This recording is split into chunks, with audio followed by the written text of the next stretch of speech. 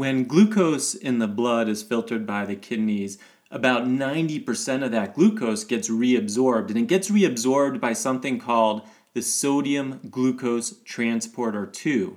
So if you inhibit that sodium glucose transporter 2, such as with a SGLT2 inhibitor, a sodium glucose transporter 2 inhibitor, then you are not going to reabsorb that sugar, and what you get is what is called glycosuria or glucosuria, where you are urinating out the glucose into the urine.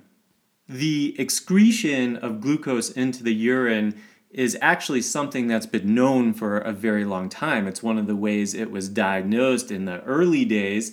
And so what would happen is physicians would actually taste the urine, and it would be very sweet, and that's because there was so much sugar in the blood that you didn't reabsorb all the urine, and you would have this polyuria where you have an excessive water loss with the dehydration that occurs because of this osmotic diuresis that the glucose is causing.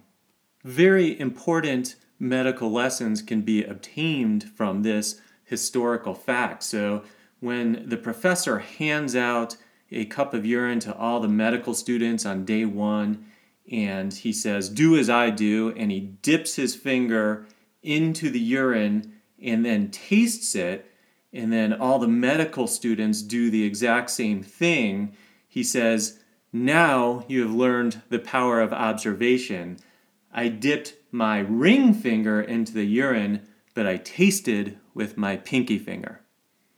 All right, well, it seems that it's about the right time where I can begin to feel comfortable talking about SGLT2 inhibitors. I'm one of those people that has the philosophy, I don't want to be the first person using a drug, and I don't want to be the last person prescribing a drug, and that's how I feel about talking about medications as well. Early on, it's very challenging to feel comfortable providing good information since a lot will change as more is learned. And indeed, that has been the case with these medications. We are learning the benefits and some scary things about these medications. And as you urinate out that glucose, some very nice things happen, like weight loss, which is a huge benefit compared to the weight gain that you get with insulin and sulfonylureas. And these drugs don't cause much hypoglycemia by themselves, unlike insulin and sulfonylureas. On the flip side, who knew they could potentially make your genitals disappear? And that's been the 2018 story for these drugs when the FDA put out a warning of rare but obviously very serious cases of necrotizing fasciitis of the perineum, also known as Fournier's gangrene. It doesn't happen a lot with these medications, but it's something we have to watch for. And another reason why, if patients hear about this stuff or watch a commercial advertisement, as these are all currently brand name drugs, and when this is mentioned in the commercial, they're going to have second thoughts, as that is a very traumatic event. It reminds me of a Howard Stern episode. For those who listen to Howard Stern, if you don't, there's a guy named Sal, and he's kind of an over-sexualized guy, and they have a hypnotist, and the hypnotist is doing some funny things, but one of the things he does is he hypnotizes Sal, and he wakes up, and his genitals are gone. For those of you who don't listen to the show, here's the clip of it. What's going on, Sal? Wait. My cock is gone! My cock is gone! What do you mean? Hold it, stop. No, ladies, calm down. Calm down. And many of you who work in a hospital have seen Fournier's gangrene probably several times. And when patients come off the ventilator, we have to explain why they surgically had genitals or parts of their genitals removed to save their life with this very rapidly spreading flesh-eating infection. And I always envision that if this happened to me and I'm coming off of a ventilator, I am going to have a Sal Governelli reaction. So just be ready for that if you're trying to explain it to me. You know what? I think you're robbed. I think Sporty ate it. There's nothing there! Oh my God. There's nothing there! Dude, put my cock back, please! Put it back! All right, Sal, close your eyes. Put it back! Close your eyes. I totally sympathize because I am scared of getting a Foley catheter. That's one of my big fears, is getting hospitalized and needing a Foley. But anyway, these drugs, despite that terrifying possibility that rarely happens, they do have some very beneficial effects, such as the weight loss, because you're getting rid of sugar into the urine, so you would expect to be getting rid of weight by losing that sugar. There's a reduction in systolic blood pressure by the osmotic diuretic effect, and there also seems to be a benefit in reducing cardiovascular mortality in patients with established coronary vascular disease, as well as improving the outcomes in patients with congestive heart failure. Again, not totally surprising if there is a diuretic effect, which there is. Now, backing up for a second, where I said there's an improvement in cardiovascular effect, I think it's important to state that there needs to be some perspective about this. So the trials showing that were Canagliflozin, or Invokana is the brand name, and Empagliflozin, which has a brand name of Jardiance. So looking at the Empagliflozin trial, and this is from the New England Journal of Medicine in 2015, the study was Empagliflozin cardiovascular outcomes and mortality in type 2 diabetes. And what it found is in those type 2 diabetics at higher risk for cardiovascular events who received Empagliflozin as compared with a placebo, they did have a lower rate of primary composite cardiovascular outcomes and death from any cause when they were on the study drug. Now, it turns out, while it did decrease cardiovascular causes of death, there wasn't much difference between the groups in having a myocardial infarction or stroke, meaning in the rates of having a myocardial infarction or stroke. But as far as decreasing death from those things, yep, it did decrease it. But we need a lot of caution because it's one trial and these patients were on lipid-lowering drugs and other diabetes medications. But one thing we can say is also there was a decreased rate of hospitalization for heart failure when you looked at Empagliflozin compared to placebo. But again, it would be ideal, and I don't think we're going to get this ideal data, but it would be ideal if everybody was on the same statin, the same blood pressure lowering medications, the same diets, those sorts of things that can be confounding factors. As far as Canagliflozin or Invokana, if you look at the 2017 New England Journal of Medicine with a trial titled Canagliflozin in Cardiovascular and Renal Events in Type 2 Diabetes, I think this was actually 2 trials put together, fewer patients taking the Invokana did have a decrease of death from cardiovascular causes, decreases in non-fatal myocardial infarction and non-fatal stroke occurrence.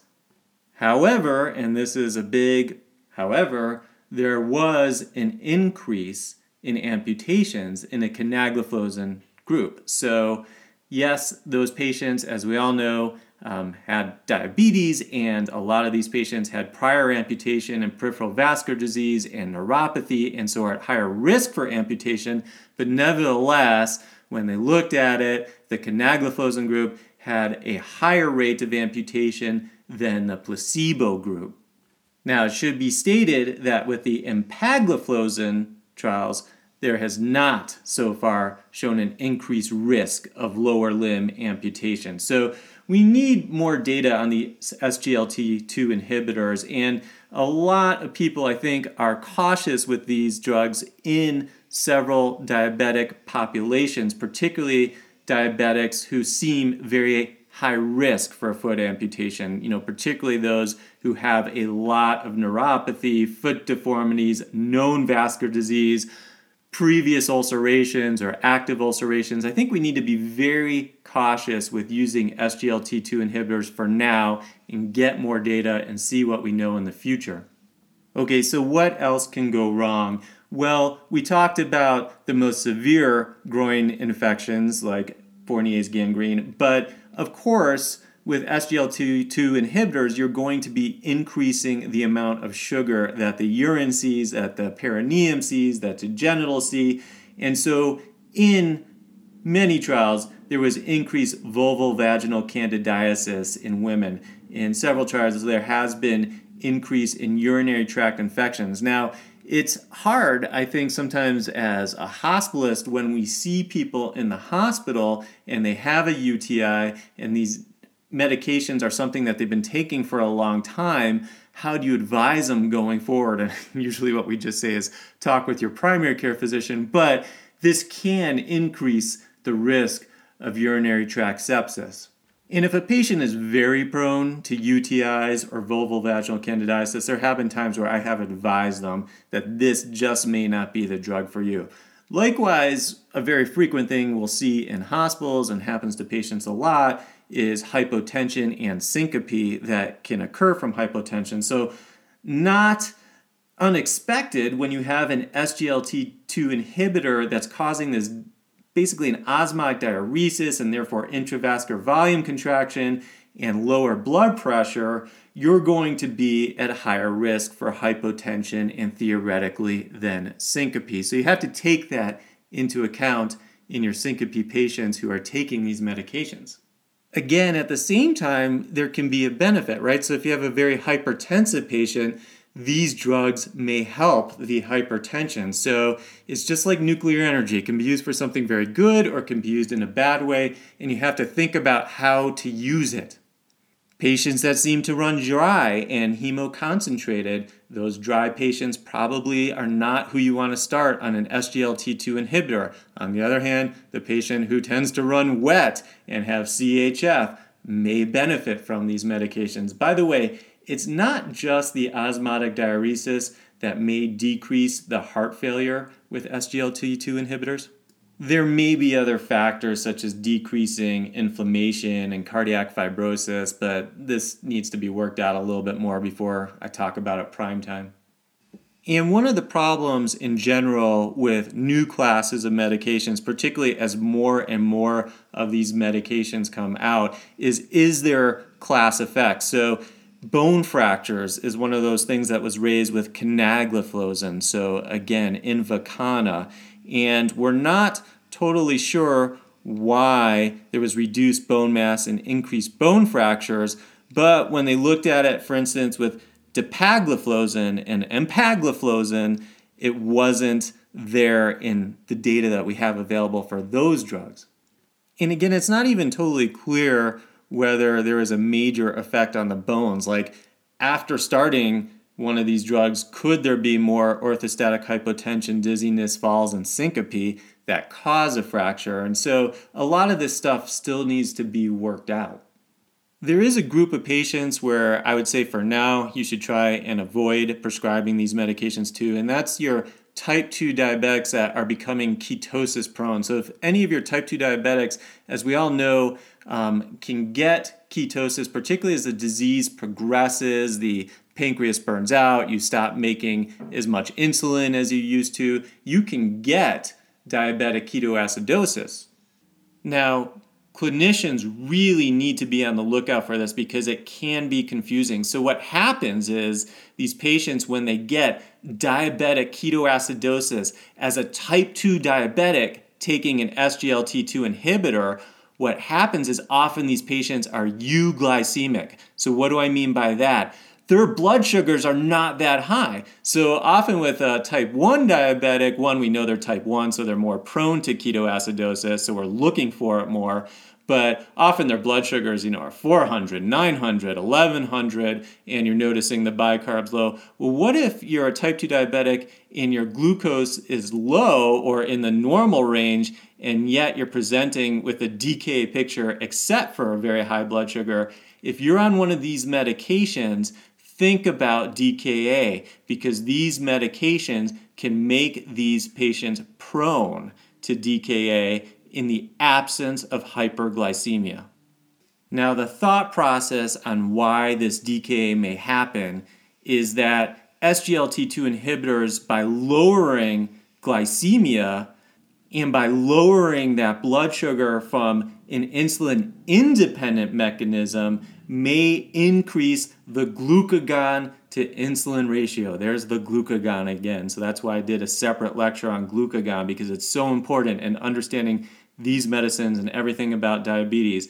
But because there's an insulin-independent mechanism by blocking an SGLT2 2 area in the kidney, what you may have is increased rates of lipolysis, hepatic ketogenesis, and an increased tendency towards DKA because you are lowering the insulin output. So again, you got to use these medications cautiously, but I don't want you to be too cautious. I'm not arguing for or against, just trying to give you both sides of the picture. And when you look at a lot of these new diabetic medications, and particularly look at it compared to old medications, there can be real benefit. But even just looking at the new ones, so if we look at a Journal of American Medical Association, where they looked at a title of a study called Association Between Use of SGLT2 Inhibitors, GLP-1s, and DPP-4s with all-cause mortality in patients with type 2 diabetes. Now, this was a systematic review, so it was a meta-analysis, but SGLT2 inhibitors looked really good. Looking at this data set, in type 2 diabetes, SGLT2 inhibitors and GLP-1 agonists reduce mortality more than placebo, more than no treatment, and more than DPP-4 inhibitors. Now, these were indirect comparisons, and what we really need in the diabetes world is trials directly comparing the different classes and types of medications that we use for type 2 diabetes. That would be extremely valuable to have large trials looking at that. But for now, we have to individualize treatment based on patients' characteristics. And with diabetes, there can be so many other factors, right? The things that we've talked about, like neuropathy or heart failure or hypertension or CHF. And that's why we have to really think about what we're prescribing and why we are prescribing it. But at the moment, this is one of the things in the arsenal. Now, there are other problems, like the fact that these are all brand name drugs at the moment, so they are very expensive. Again, another individualized patient characteristic.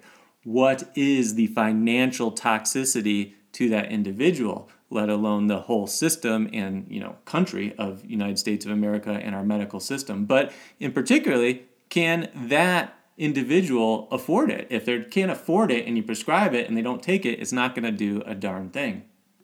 On the flip side, one of the things that may increase compliance with these medications is explaining that looking at a lot of these SGLT2 inhibitors, there has been weight loss of 2 to 3 kilograms reported in multiple trials, and it seems that the weight loss appears to be sustained over time. Now, that can be a huge benefit because, as we know, obesity and insulin resistance can be a major problem for a lot of our type 2 diabetics. Not all of them, but for a lot of them. And there's still a lot more to be learned. We need more post-marketing surveillance studies and data. And it looks like there's a trend right now that these SGLT2 inhibitors may be beneficial in preventing the progression of chronic kidney disease in type 2 diabetics, which would be awesome. We love that effect in our ACE inhibitors and ARBs, and it would be great to have another class of medications, but really understand how to use them and how to use them safely if that turns out to be a class effect, which I think it's too early to say that it is. And while there may be a beneficial potentially down the line that we'll see with chronic kidney disease, the problem is there may be an increase in acute kidney injury, particularly when you're getting dehydration in using it with other medications like ACE inhibitors, angiotensin receptor blockers, NSAIDs. So again, how do we use these medications with other medications in these already complex patients? These patients already are on a lot of medications, but what we can say is that we're starting to learn. So we know that if you add on an SGLT2 inhibitor to somebody that's on metformin, you're going to have a further reduction in hemoglobin A1C. You're going to have a further reduction in weight and a further reduction in blood pressure than just using metformin alone. So the story on this class of medications, like any new class of medications, is going to unfold. We are going to learn benefits and harms as time goes on. And that's the beauty of medicine. Our knowledge keeps increasing with each passing day. All right, so you've been listening to Dr. Gil Parat. I hope that provided some insight and help into understanding these medications and prescribing them. Again, this podcast is really meant for healthcare practitioners and is not meant to be individual patient advice. And I will catch you on the next round.